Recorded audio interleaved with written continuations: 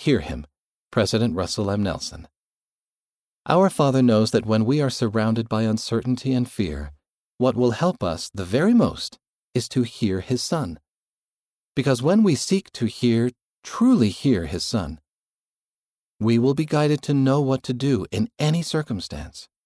To hearken means to hear him, to hear what the Savior says, and then to heed his counsel.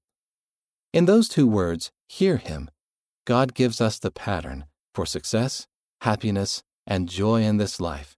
We are to hear the words of the Lord, hearken to them, and heed what he has told us. Where can we go to hear him? We can go to the Scriptures. We can also hear him in the temple. I invite you to increase your participation in family history. We also hear him more clearly as we refine our ability to recognize the whisperings of the Holy Ghost. And finally, we hear him as we heed the words of prophets, seers, and revelators.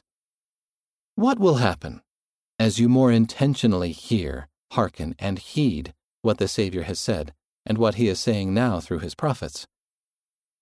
I promise that you will be blessed with additional power to deal with temptation, struggles, and weakness.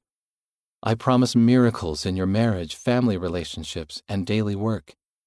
And I promise that your capacity to feel joy will increase, even if turbulence increases in your life. End of the excerpts from Hear Him by President Russell M. Nelson. Read by Wes Nelson.